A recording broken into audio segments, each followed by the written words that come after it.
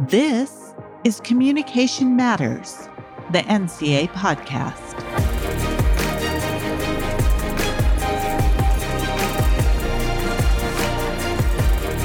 Hello, I'm Trevor Parry-Giles, the Executive Director of the National Communication Association, and I'm your host on Communication Matters, the NCA podcast. Thanks for joining us for today's episode.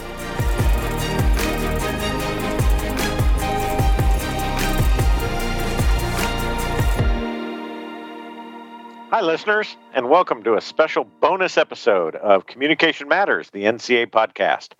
This is the first in a two-part special series of virtual public programs presented by NCA. Now, NCA typically holds public programs twice each year, and these public programs serve to disseminate relevant information about communication to public audiences. The programs are open to community members, members of the media, communication teachers and students, anyone really who's interested in learning more about communication.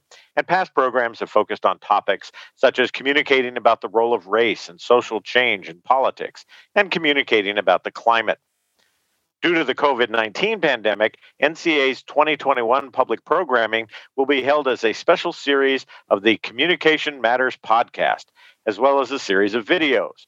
This series, entitled Communication and Resilience, COVID in Contexts, will include two public programs, and the first, today's, in the series is entitled The Future of Education, Identifying Challenges and Opportunities in Pandemic Learning.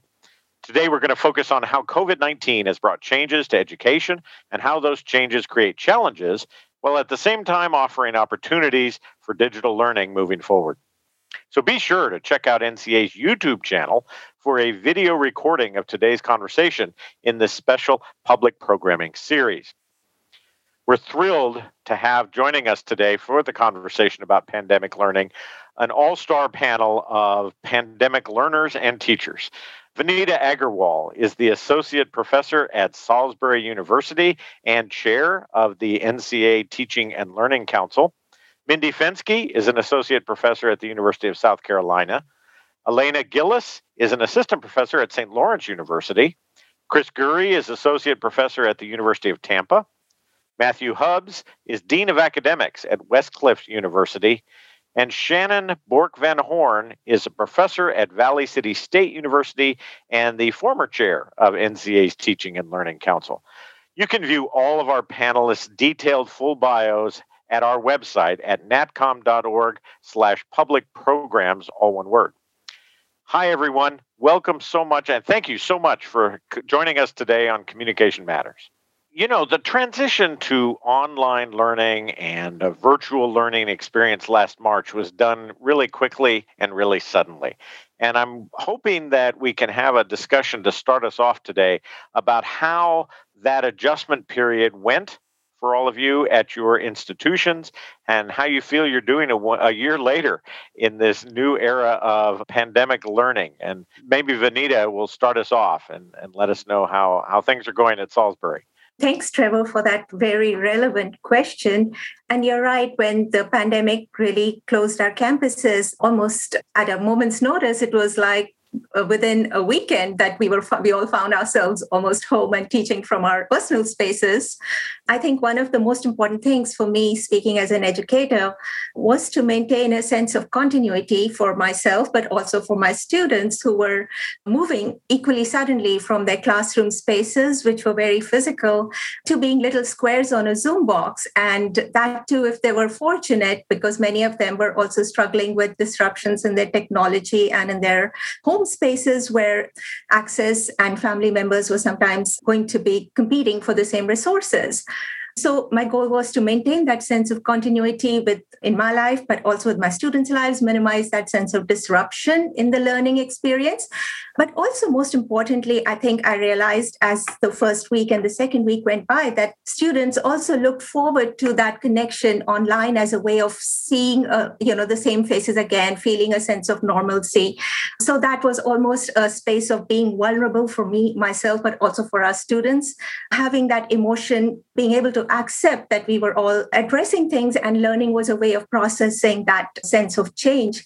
And also to maintain, I don't quite like the use of word control because it is so definitive and it presumes so much, but to sort of reclaim a sense of community and togetherness and a sense of we can guide shape our direction moving forward in ways that provide us with the opportunities, as you had said, in this crisis.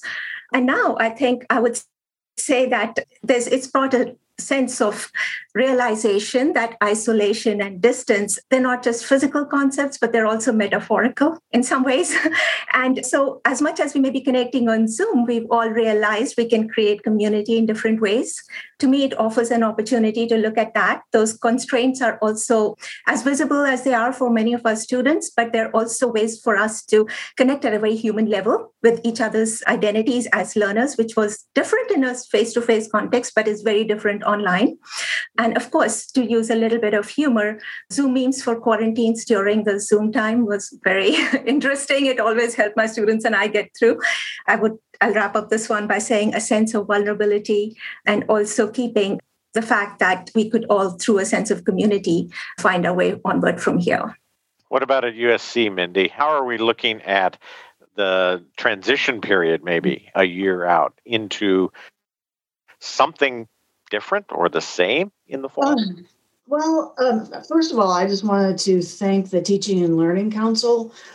I think that there are lots of resources that were quickly put up on the NCAA website for online transition and learning. And I don't know if everybody's aware of them, but they are there and they are useful and they continue to be so. And so I just wanted to thank y'all's work on that, because one of the difficulties in the transition, obviously, was getting up to speed on a bunch of technology that I may or may not have had any previous experience with. So part of the question here is, how did the institution respond, right?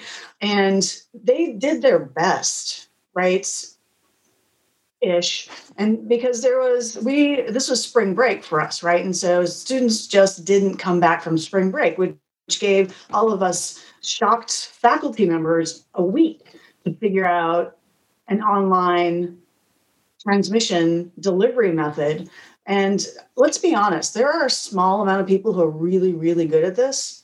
And then a lot of people who just sort of knew some of it. And then a whole bunch of us who were like, what is Zoom? I look back at my syllabus that I rewrote in that week, and I talked about Zoom like it was like this alien technology, like the language in my original syllabus that I reread. I was like, wow, if this Zoom thing works, right? My institution tried. They tried putting webcams in all the rooms. They did that work. They did fine. And I think that they made the right decision, right? I think that there was no question that the right decision was made to turn to the online format.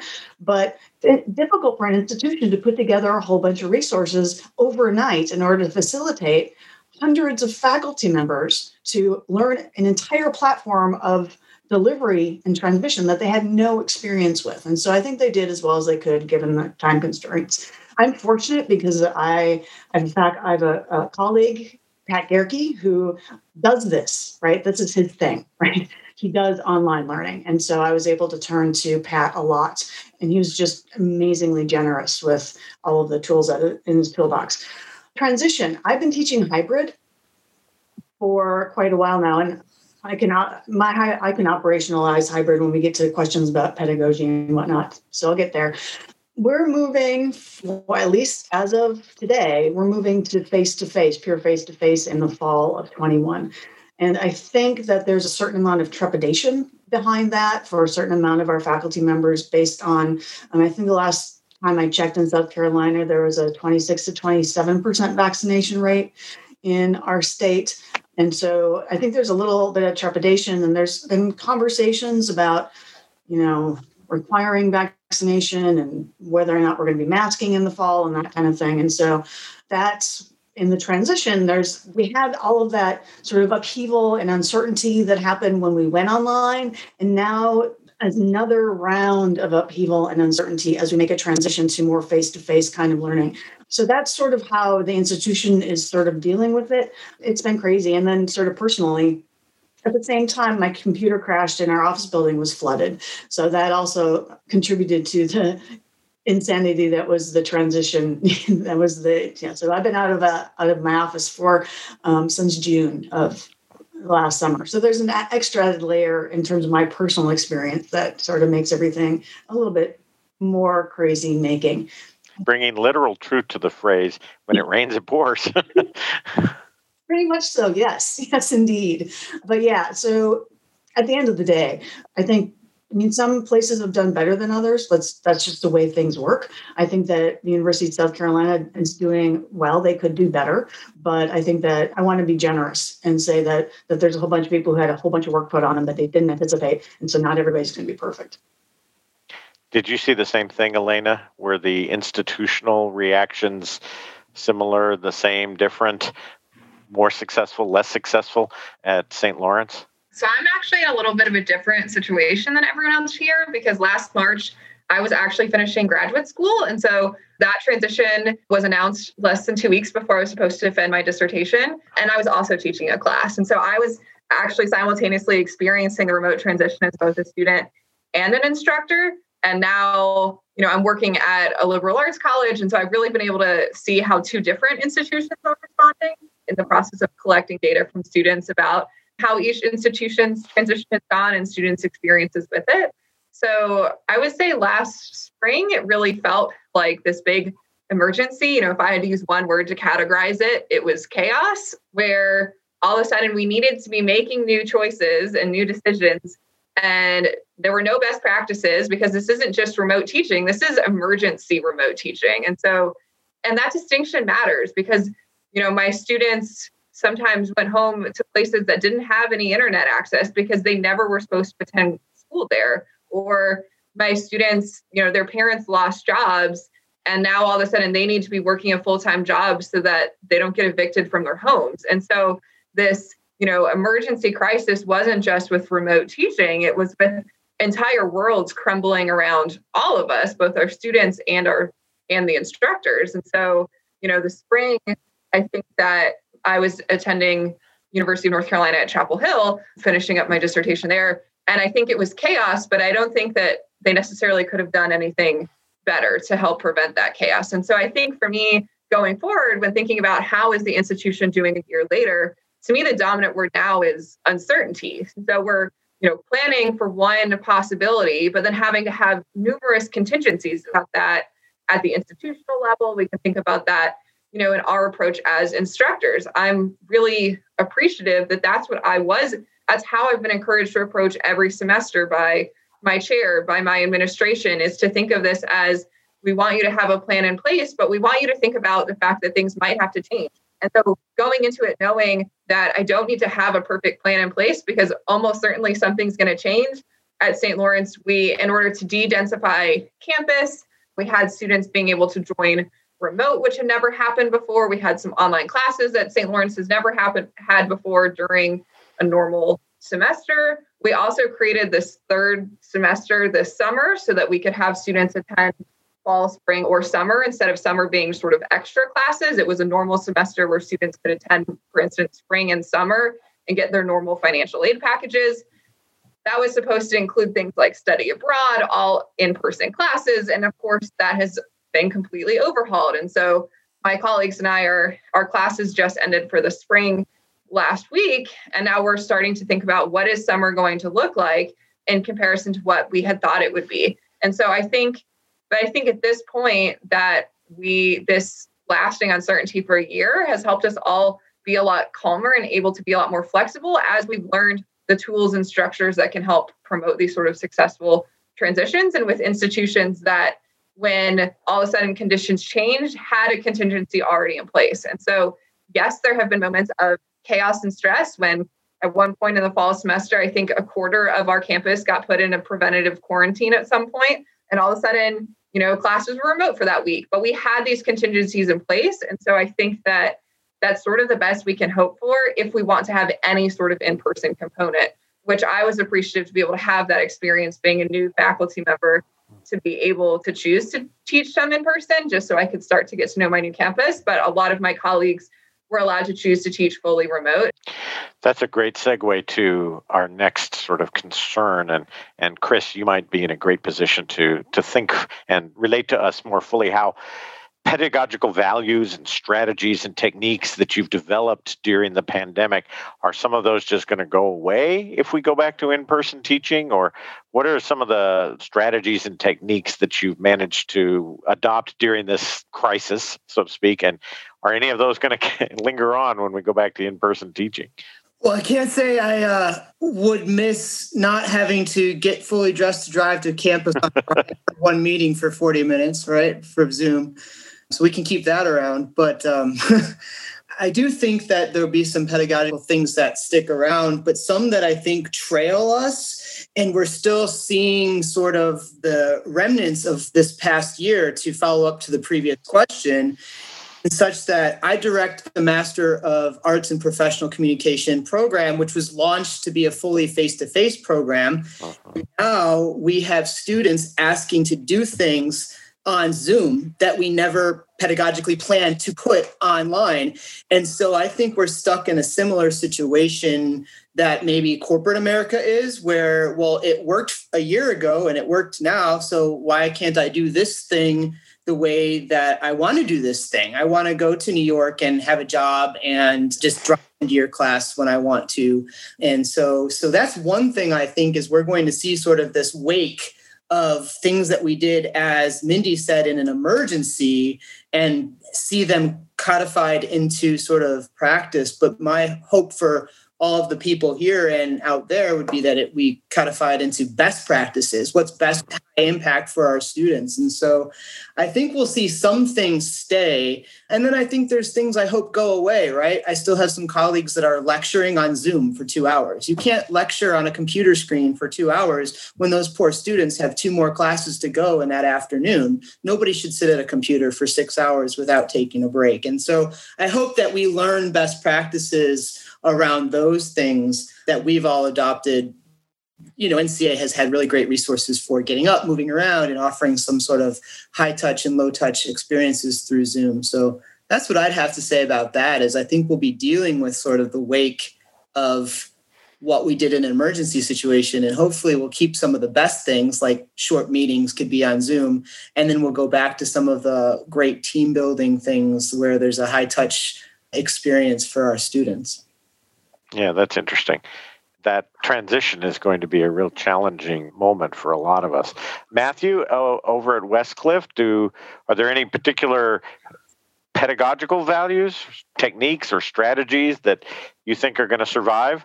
Or, like Chris, maybe some of the worst ones will go away? What are some of the best practices that you're going to take away from the pandemic learning experience? Thank you, Trevor, for the question. The unique setup we have at Westcliff is we've actually been doing live online learning for over 10 years. Our online program is really a mirror of our on-site program. In fact, often we would combine classes together with some technology set up in classrooms. So the transition wasn't that challenging for us, at least not nearly as much as those who had no exposure to it.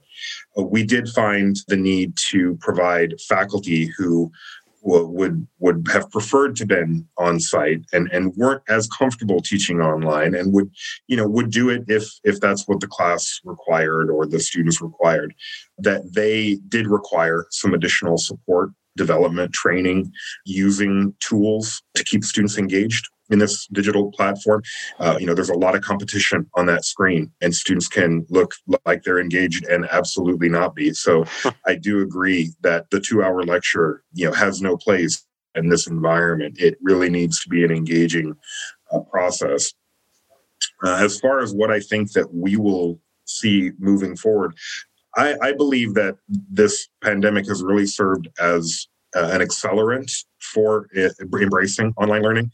I think more people, I think that when the tide sort of ebbs back to somewhat normalcy, I don't think it ebbs back all the way. I think more people have been exposed to what they were maybe fearful of or felt unsure about, and have found a confidence in being able to learn or teach in that environment. And I think that we'll see, more prevalence there. I don't think by any means it's going to replace in-person instruction, but I think more people have been exposed to learning in this capacity. and quite frankly are more comfortable with it, have seen the value of the flexibility it provides, have found out they can be successful in it, and will likely choose to stay with it once choice becomes theirs again. Mm-hmm. That's an interesting question, that balance, I think, between how we're going to negotiate this return to face-to-face and yet still recognizing that a lot of people are going to enjoy and want to continue the online learning experience. Shannon, do you think that's a balance that can be struck, or are we in for some tumult over the next few years? First off, I think that our first-year students that are going to be coming to us now from schools that have been doing this now in high school, for them, it's not going to be as unusual as it is for all of us in teaching a course. They may think that this is what courses look like now because that's what they've been doing in high school the past year and a half. So I think that we're going to see students there maybe a bit, our first years being a bit more adept, the traditional students. I think that this is going to be more of a challenge for us as seasoned faculty members because admit it, we joined the academy partly because we like talking to people face to face. And we really did that. And so I think this is going to be more of an adjustment for us. I do see synchronous courses continuing. I keep saying synchronous, and we have really put our classes maybe in a box, in different boxes or categories at VCSU, especially this fall. We have it listed in our catalog or in our actual schedule, whether a class is going to be asynchronous, and we've been doing that for years. Our many majors that have been asynchronous online, so we've been doing that and doing it well for years. We have labeled whether it's a face-to-face, which we've also been doing pretty well, and then we have that synchronous thing, and I really, kind of call it that synchronous thing, which we had one department that had been doing this for years, and they're doing it great, and the rest of us are still trying to find those best practices. Our instructional designers and our faculty development people are still struggling and trying to work that because they've been so focused on here's how you create this great online course, which is asynchronous. And now they're having to come forward with those kinds of issues too. I don't think that this is going away. Asynchronous is going away. I think that our challenge is trying to find the best way to engage our students as they're sitting there as a box, trying to figure out those tensions and trying to figure out, are the students, should they be showing their faces online or not? What if they aren't showing their faces? There's a lot of debate going on right now. What are the practices we're expecting of our students if they are in a synchronous class? What are the practices we're expecting of faculty? So as Chris had alluded to, that they aren't that talking head. What are the things? How are the challenges? How are we going to be working with our faculty to meet the needs of our students? And especially when we have these first-year students coming in from the traditional, this is what they're going to expect from us. Because this question of best practices in terms of values and strategies, it really forces, or at least forced me to go back to my pedagogical values, right?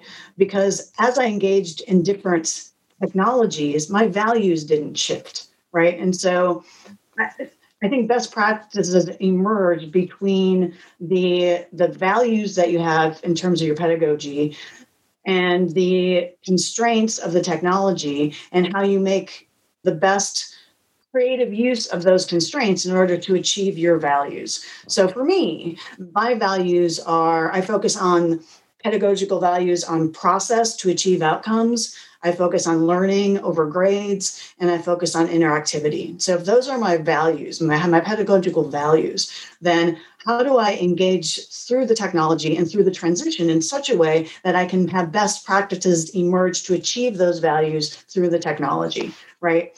What I did find in terms of best practices as well is the things that move forward is that we can achieve more access in some ways. So I was thinking like the very pragmatic thing, like office hours, right?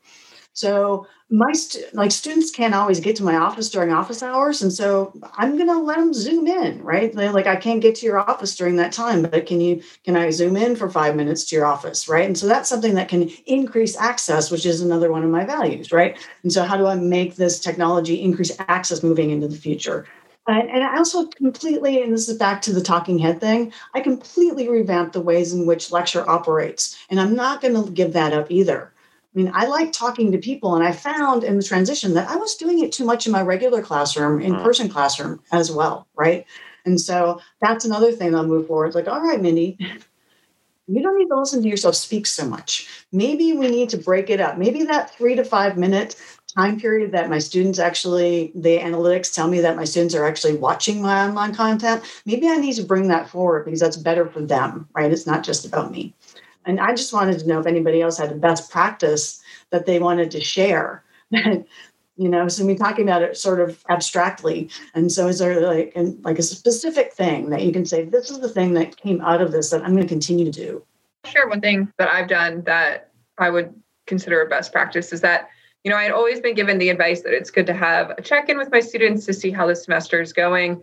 And I historically always had that be one fairly lengthy, survey type response about a third of the way into the semester to get really formal responses back from them about how different components of the class were going. And I think one of the things that I have been doing with the pandemic that I am going to keep going forward is more frequent, smaller, less structured check-ins where I can get far more of a sense from students, both how the class is going in sort of a broad picture, but also if there's really small things I could tweak that can help them in the class. And so, it can be an opportunity for a student to say, I can't see your handwriting. Can you write a little bit bigger? Or, really small things that a student is generally not going to feel comfortable telling me unless I give them this opportunity. And so in my classes, I give daily reading quizzes to incentivize them to do the reading before they come to class. And so just tacking on one open-ended question of, what's something that's either going well for you or not going well for you this semester that I could possibly switch? And students are telling me,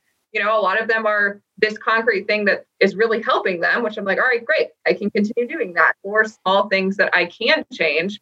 And I think that that's something that, is the best practice in order to make sure that the things we think are working and in real time, not using this class to improve future classes, but things you can do right now in this semester as well. Well, thinking about best practices too, how do we ensure equity? We know that we were looking at a situation where our student populations were the most diverse ever. And yet the pandemic has brought out that many of them are disproportionately impacted by the technology, by the pandemic, by the health disparities, you name it, right? How do we reckon with that? How do we balance all of that out? I think the question you raise and you connected health disparities to it is very important because I think one of the ways that the pandemic has really illustrated to us is, access and other kinds of resource issues are definitely more visible now, where U.S. university infrastructures had, at least in the university, had this whole equity of everybody having the same internet access speed. When you're in your own personal spaces, you're struggling with maybe, do I need to increase my bandwidth in some way? Do I have to shape my plan or pay more for my plan in some other ways? The other aspect here with the health disparities part is that it's brought the whole concern of wellness and safety and issues that relate to people's well-being to the forefront. And it seems all right in terms of best practices to check in, as Elena, I think I'm pronouncing your name correctly, with your students at the beginning of the class to say, how's everybody doing? How's everybody's presence here? What is everybody present to learn in the ways that we used to take for granted before in the classroom, and being present in class to take attendance was assumed you were well. So I think that a little bit of health and wellness and well-being has become a more mainstream part of our discourse now in the classroom. The other aspect of equity is that we've also, with the attendant aspects of all these social movements and the awareness of racial and the intersectionalities between racial, economic, and various sorts of gender, age, parenthood, all those aspects have become, they're there. We universities have dealt with them. We've had movements in our classrooms, in our schools, where concurrently as we were moving on offline, we were also dealing with the Black Lives Matter movement. And these that happened at Salisbury. We were addressing all of that even as we were going offline. So I think one of the best practices that emerged both for the institution and for me as an instructor were that multiple modes of communication and two-way communication, listening in by administrators, by instructors, and checking in with students, not just with respect to technology. Somebody made that point. But also as we kind of look at, I think Mindy said with Zoom, you can have your office hours there. But another thing that has happened is that when we look at our classrooms, we have that aspect of checking in with our students on the chat box, a lot more casual, and it's got that personal touch to it. It opens up a space of communication.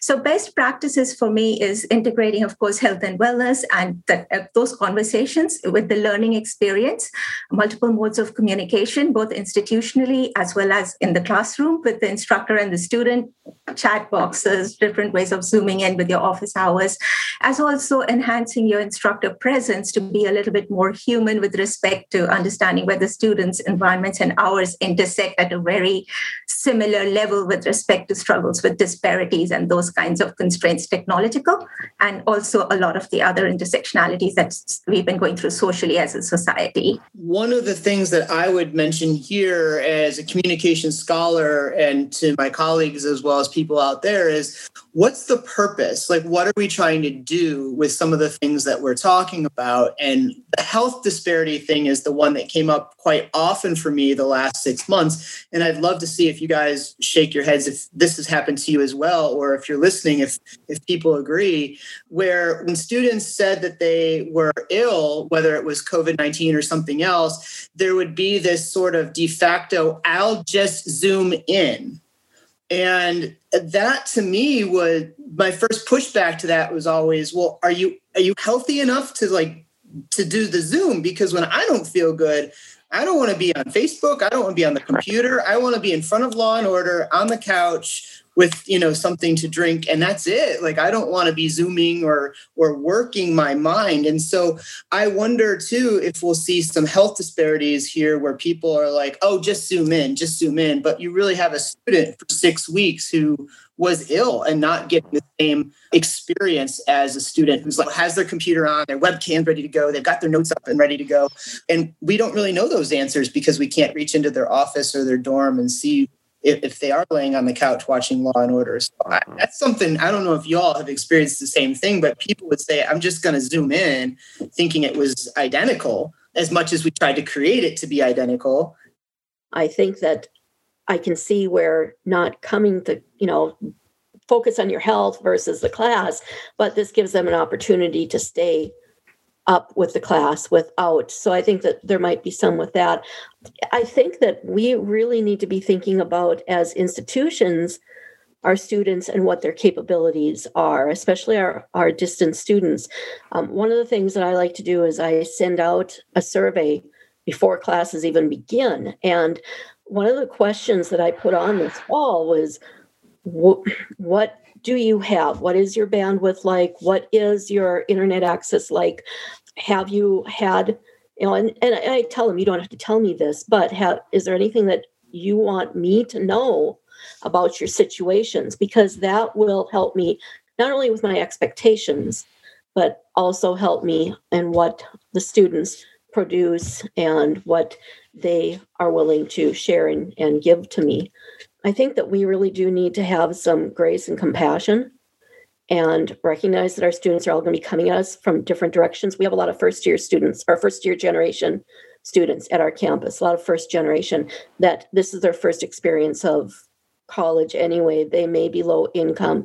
They may not be able to afford some of the things that we're expecting. They're losing their jobs because of the pandemic, and they don't have the mentorship that they would have in a face-to-face type of situation. Some people have said that Zoom kind of flattens the system, that anyone can be on Zoom. I don't know if I agree with that or not. I do recognize that, yes, anyone can come and talk to me at any time within limits, not at 2 a.m, which I've had a student try. But it does open that equation. But I think that we have the issue of some people don't even have the access to Zoom. I wanted to sort of answer this question about equity in terms of, I think a lot of the things we've been focusing on are sort of like the short term, what are the immediate things we can do right now in our teaching, which I think are critically important. But I think it's also important to be thinking about the ways in which this is not just a short-term problem, but the way in which this will continue to impact our students' trajectories. And so, if we think about what research shows about, we're talking about the students who are successfully in our classes, but we can think about the students who have been forced to take breaks because, their parents and they lost their access to childcare, or, students who have had such a bad mental health crisis that they've had to withdraw for the semester. And so I think that it's really important to think about what are we doing in our own classrooms to be inclusive. But I think it's also really important to think about both what can we do as individuals to reach out to students. We know students who take breaks are going to be less likely to graduate. We know they're going to be, their GPAs might be lower, their financial aid might be at risk. And so what can we do as individual instructors or faculty members, both to reach out to students that we know and provide encouragement or support or help, but also pressure our institutions to make sure that they're making the sort of changes to policies that are needed to help students continue to succeed. So what are, a lot of the students who come from wealthier backgrounds are actually experiencing this time as a relative academic success. They have fewer things going on in their lives as a lot of extracurriculars have shut down. So they're actually seeing higher GPAs, more engagement, more time for their coursework. And so that gap we've always had between students who have more privileges and fewer is growing. And what are we doing to support the students who are facing even more troubles than they have historically? Are we changing things about the ways in which withdrawals show up on students' transcripts and factor into their GPAs? Are we changing the ways in terms of potentially major requirements or gen ed requirements in ways that can help students who have disproportionately borne, the trauma of this pandemic and its economic and public health outcomes be able to continue to engage in our institutions? Or are we going to lose them? Are they going to be students who never end up graduating, who end up, riddled with student loan debt, and instead of college being a pathway for mobility, just ends up being someone who's stuck in an even worse economic position than they were before? And so I think it's both what can we do as individuals, and what can we make sure our institutions are doing as well. I don't think that we can move on from the discussion of equity without talking about race. That you had mentioned that there's a highest population of folks, diversity, the increased diversification in the university, and what are the effects of the pandemic, specifically in terms of diversity. And I have to say that one of the biggest challenges for my university is the question of DEI. And I'll just give you a specific example, which is to say that the population in the state of South Carolina that identifies as African American is 27.9%. The population at the University of South Carolina Columbia campus that identifies as African American is 10.2%. So we have a recruitment issue and we have an access issue, right? And one of what I'm hoping, and I don't have any data to support this, but one thing that I'm hoping is that because of the inherent problems with testing systems as part of the admissions process, that has been a way to provide an additional disadvantage or disincentive for people of color and disadvantaged populations to be able to get access to the university or to apply to the university. One of the pandemic responses is to not require the ACT or the SAT for admissions for the year of 2021 at the University of South Carolina. And so in terms of equity, and there's going to be a certain, the disadvantaged population that Elena is talking about, they're going to go away. People who don't have money are going to just, and this is referring to Benita's intersectionality question. I mean, there's going to be a certain population that intersects in particular vectors that is going to, they're not going to have access to higher education. It's not, there's going to be folks who lose it. But I'm hoping that there are also folks who gain some, and particularly because of this testing requirement not being for admissions. And I think that's University of South Carolina is not alone in that, waiving that requirement for admissions. So I think that, it's talking about getting access to diverse populations is a struggle at my university. And I think it's probably a struggle in higher education. It is a struggle in higher education, right? Yeah. So I'm really interested in, I'm sorry, Trevor, to no, it's fine. pause on that. But I think that, I'm wondering what your experiences are at your universities, what kind of DEI initiatives in response to the pandemic are emerging, if any, in terms of, just making certain that the most marginalized populations are being targeted or in a positive way for access. Well, and it's not just at the undergraduate level. A lot of graduate programs have eliminated the GRE as a requirement, and in large measure for increased diversity points. I don't know that this question about race and diversity and inclusion is all that separate from the question about student expectations in a post-pandemic world. So, Matthew, do you have any thoughts on how those expectations are changing and how institutional openings or institutional broadening of student populations and the profiles there along racial, socioeconomic lines, et cetera, might have an impact on those expectations moving forward? Someone mentioned earlier, and I think it's a really important point, that just because classes on Zoom and you can get Zoom on a cell phone, you can get Zoom with a wireless connection, doesn't necessarily mean that everyone has even those components to access it. But I do think that technology can be very much an equalizer if done right. In fact, I was, as I'm sure many of us were, both for education purposes, for healthcare purposes, et cetera, happy to see a recent infrastructure plan that included access to affordable, high-speed internet for everyone. And so that's where I think we can get closer to technology being the equalizer. And we are dealing, very much with a population of, I'm sure, used the term digital native for quite a while now, and I think it's apt, but it's also a further integration of digital interaction, technological interaction, not just being exposed to it at a younger age, but it being in part raised on it, or in some cases, unfortunately, raised by it. That this is so much a part of the language, the communication, the understanding, the interaction of the world with the generation coming into learning right now, that I think that their expectations will align very much with that they will expect the institution to be tech savvy and to have not just technology integrated, but to have it smoothly integrated into their practices. I think that students are, probably have as much, whether they know it or not, power over the education sector right now as they ever have with their choices of whether or not to go to school, and with an understanding maybe from a generation of parents that maybe they don't need to right now, or maybe it's not the right time. And so as we as institutions get more competitive, for lack of a better word, for students, that's an area that we have to excel in to be competitive. We have to meet them where they are in ways that they are used to communicating in, learning with. And if we don't, I don't think we're going to do them service. I don't think we're going to meet their needs unless we can speak in that language and speak fluently in that language. And I think in that way, it does become, to tie into the previous question, it does become more of an equalizer.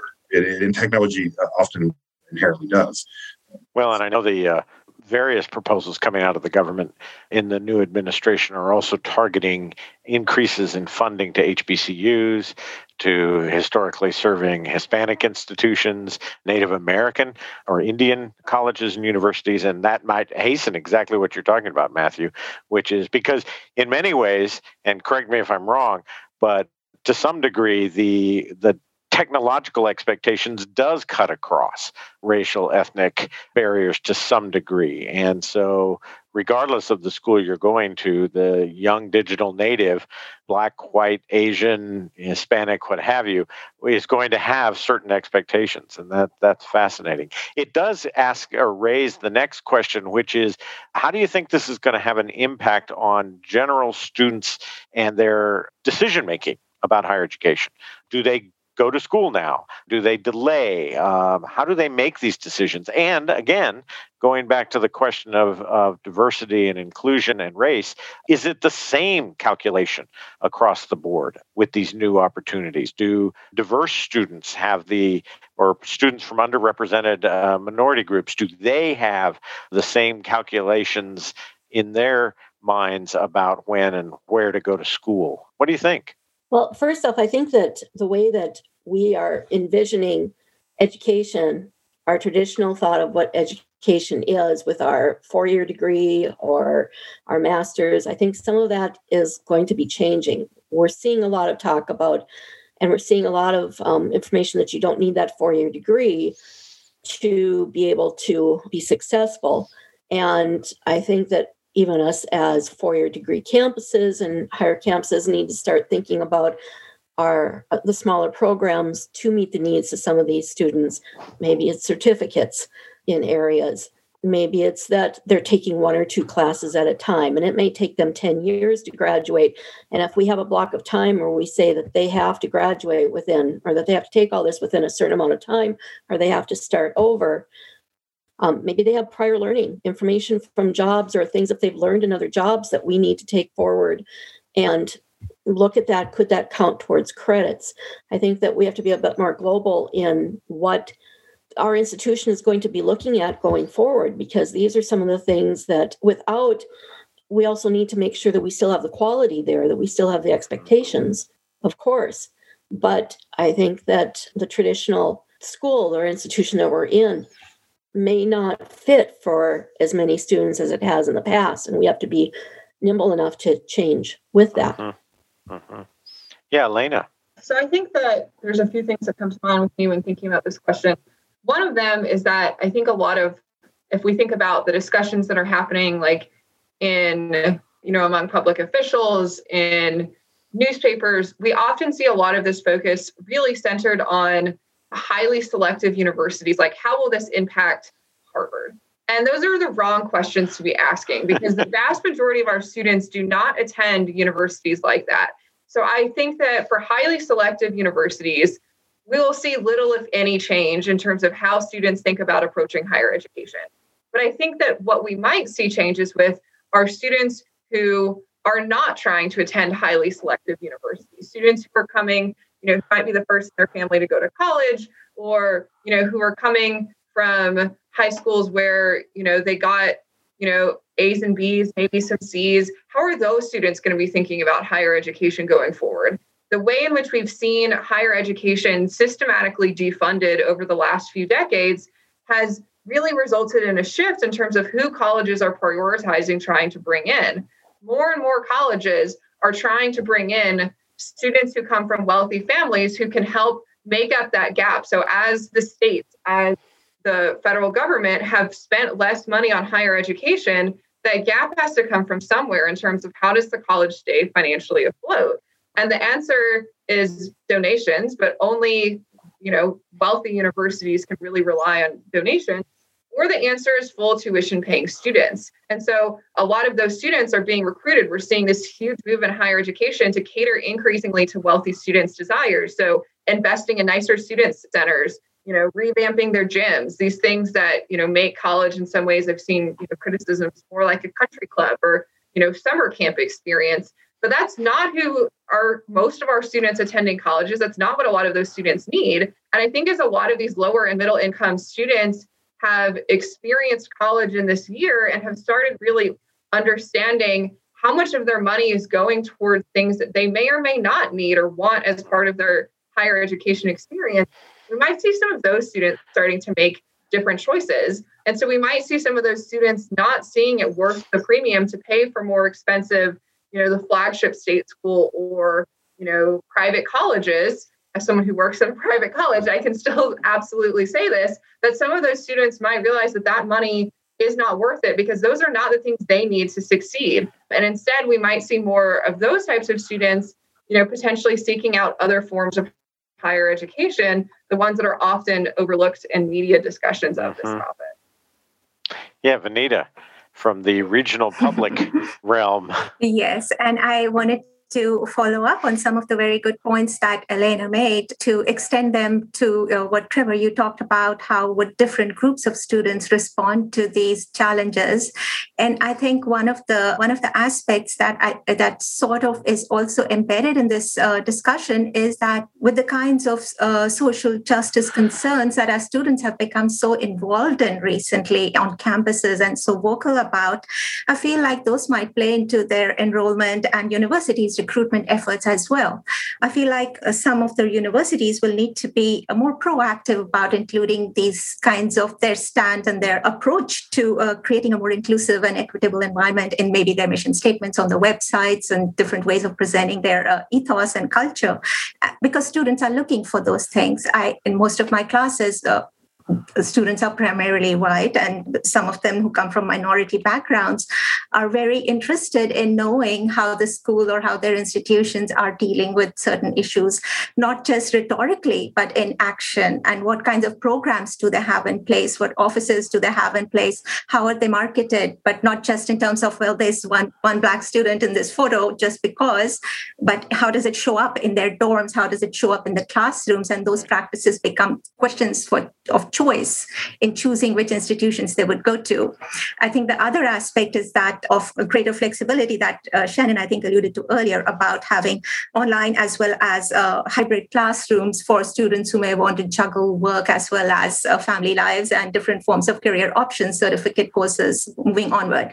I think the most interesting point remains to be seen how institutions will grapple with the loss of international students and global programs and study abroads. And there may be opportunity in that. I think Matthew alluded to that with technology being an equalizer, but there can also be severe constraints with how we manage these, and especially different kinds of global regions where you may recruit students and you may have different forms of classrooms and degree structures to restructure the institutional environment and degree around that.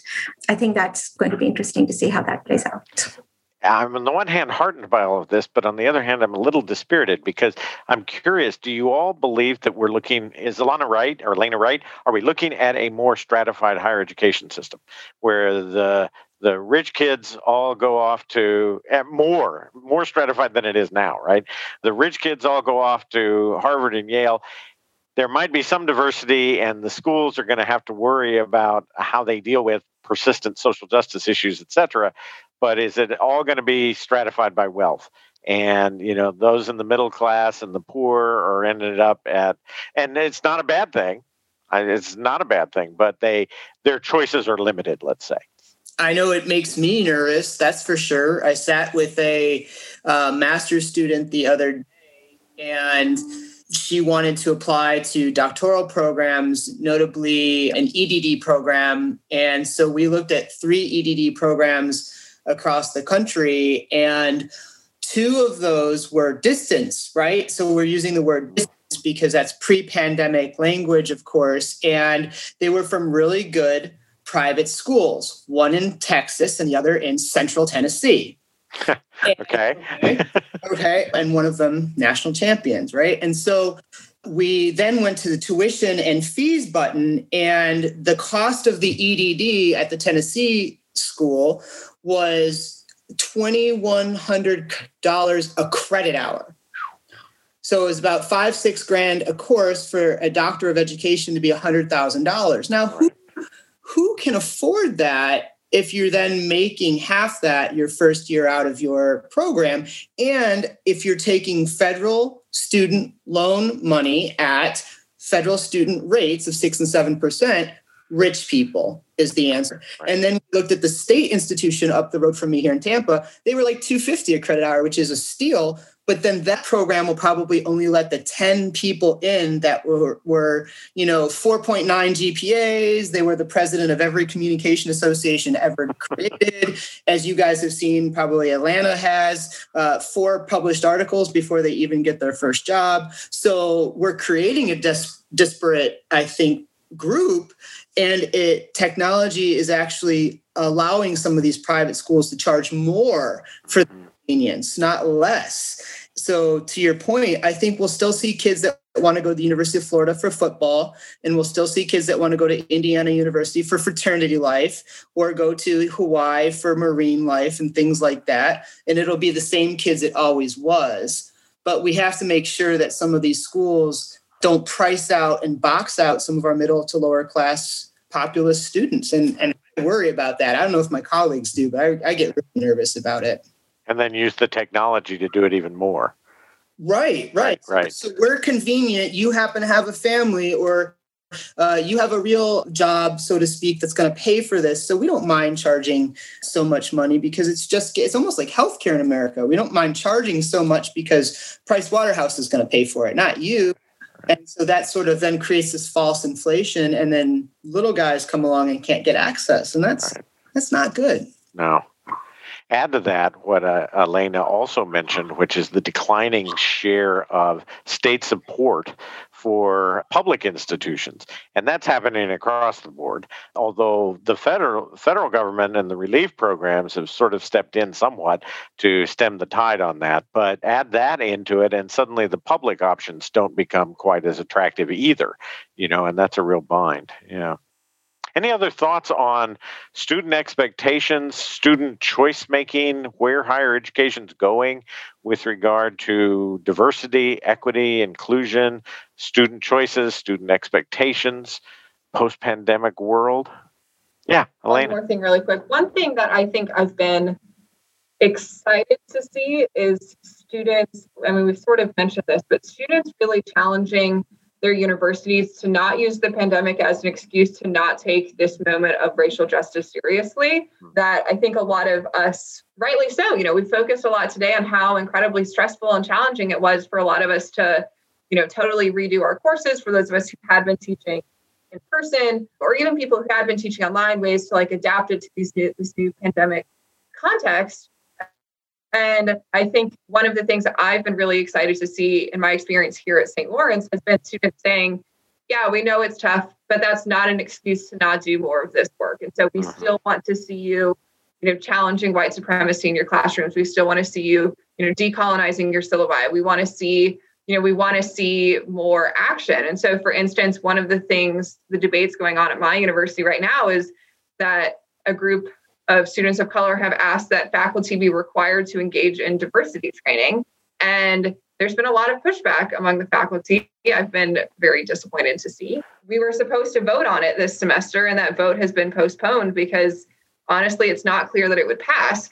And so I think something that has been exciting to me is that students are continuing to push back and saying, we deserve a higher education experience that is inclusive of the students of color on this campus. And we refuse to bend to the status quo, and we refuse to, allow you to use the pandemic as an opportunity to not improve the racial climate on campus. And so that's something that has been really inspiring to me, even if, yes, there are days where it's like, I realize, oh, wow, this lesson plan I used before isn't what I want it to be, or look at my intro syllabus and realize we didn't spend a single day talking about Indigenous people, and realizing I need to change that for this semester. And yes, that caused stress, but that's stress that I'm really glad that they put on me. And my teaching has gotten better because of the intersection of this as a time where the pandemic is causing us to rethink teaching, can also be a time to really infuse more, racial justice in the way that we're thinking about it, particularly if we listen to the student activists who are telling us what they need. It's interesting too, as you're talking about that, it kind of harkens back to Matthew's point about the digital native. I also think, and it cuts across the board, right? It's not just the students of color. It's the white students as well. They are diversity natives, right? They are many, not all, obviously, but the students and their expectations, they are all clamoring for this greater diversity. And I think that's a really important point. That might lead nicely to our sort of wrap up question, which is a round robin, right? What's the primary lesson that anybody has learned, or that you've all learned from this past year? If you had to say one thing, and one thing that's going to last, what's that primary lesson from the pandemic? And we can go in reverse order. So Shannon, what's your primary lesson from the pandemic for teaching, learning, and teaching and learning? Embrace change. Change is inevitable. Embrace it. What are the ways that you can make things work? Mindy had brought up something quite well earlier about how can she make herself work with the technology? Don't let the technology lead you.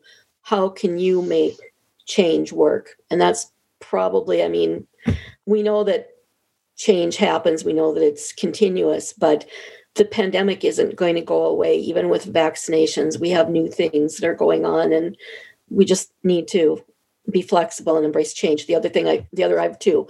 The other one is grace.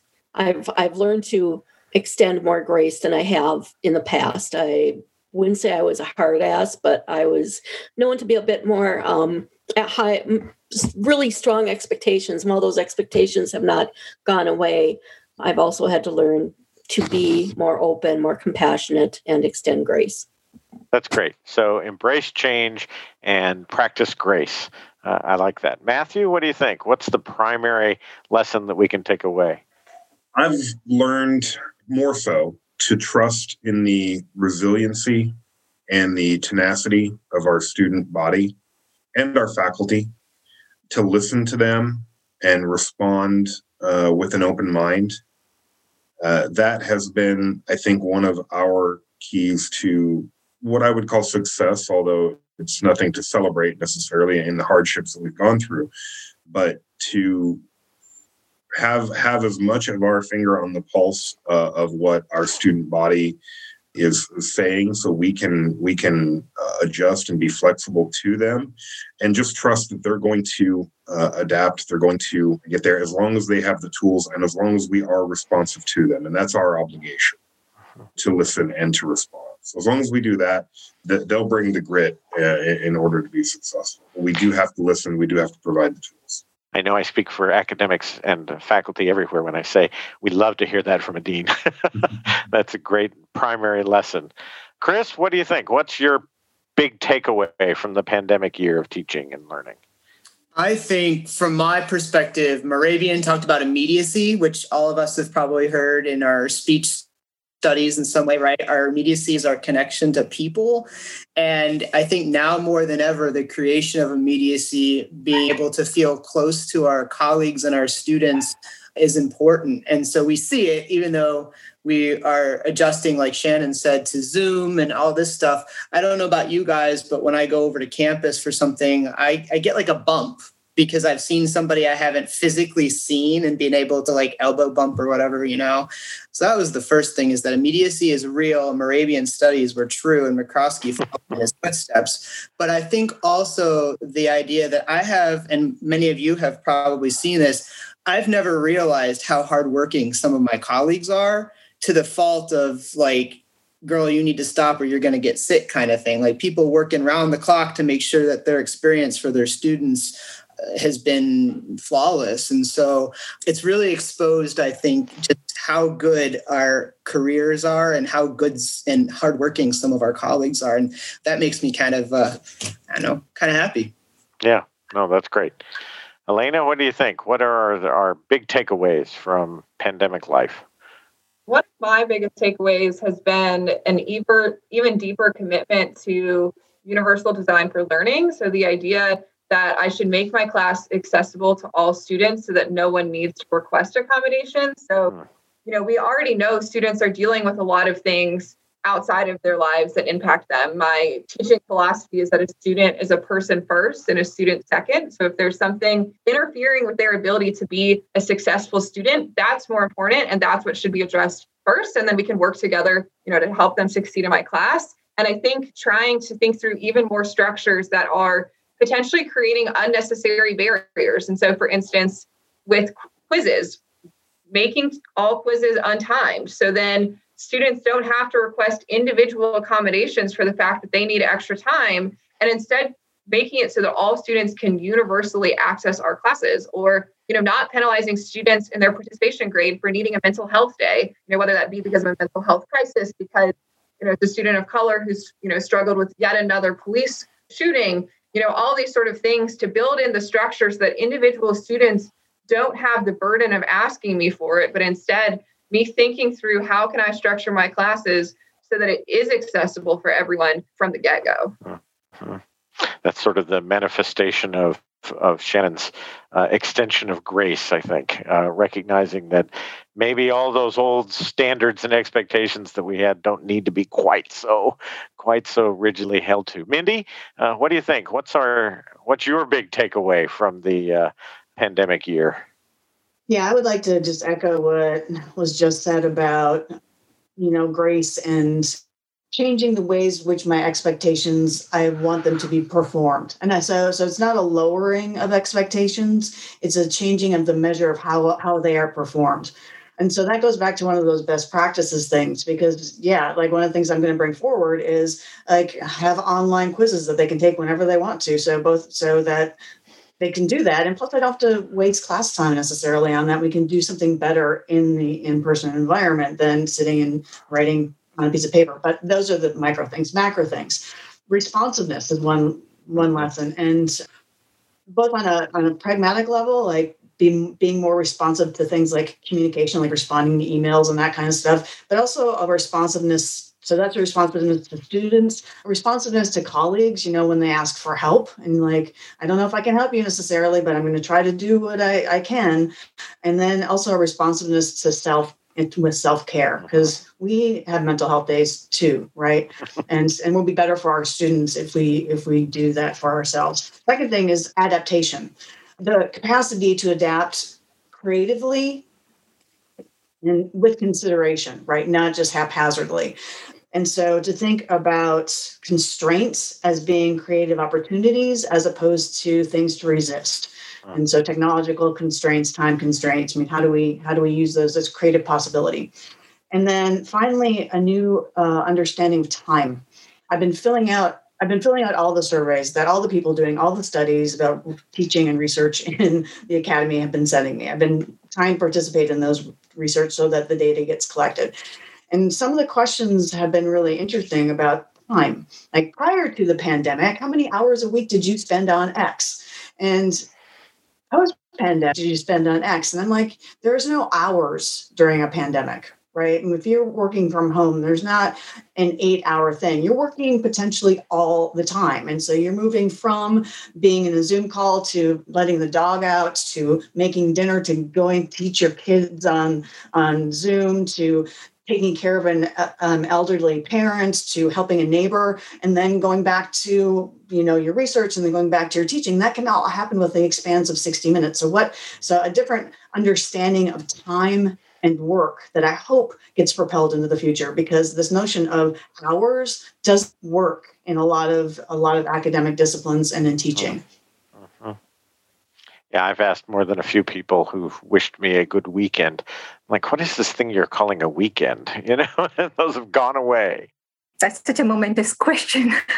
I think if I had to put one word to it and expand on that, I would say to look at the people in my classroom, and you can fill in with colleagues as well, and our administrators and everyone in our community as a whole person, as someone who's looking at that learning environment as not just a brain who's come to your class, but who's coming in there with certain struggles and that are embedded in their daily life and their particular identities, to be mindful of their differences. And one of the things that came up in this regard in our Teaching and Learning Council meeting was include all of these things in the kind of difficult conversations that sometimes can be drawn out through our class content. So not to shy away from those discussions, include them in where those intersections come in, and to communicate with your presence a certain amount of compassion towards these issues and willingness to be vulnerable to them.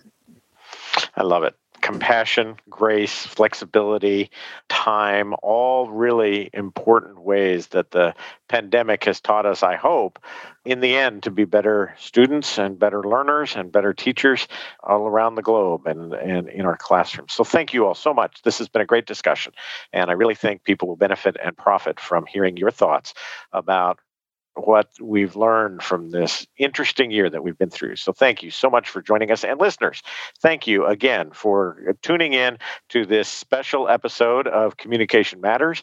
You can learn more about NCA's public programs by visiting the public programs page on the NCA website at natcom.org/public programs. And as always, be sure to subscribe to Communication Matters wherever you listen to your podcasts. Thanks again for joining us again on Communication Matters, the NCA podcast.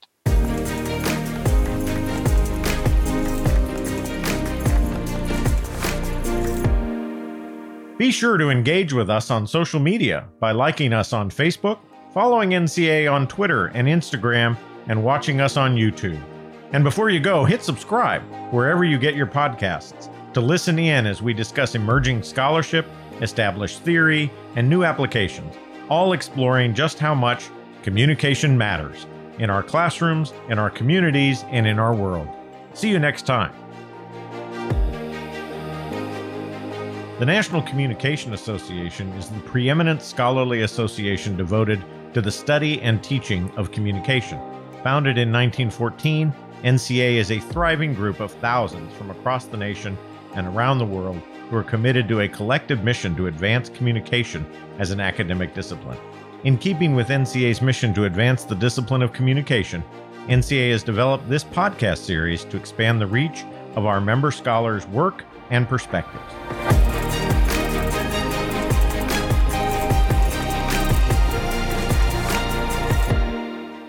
Communication Matters is hosted by NCA Executive Director Trevor Parry-Giles.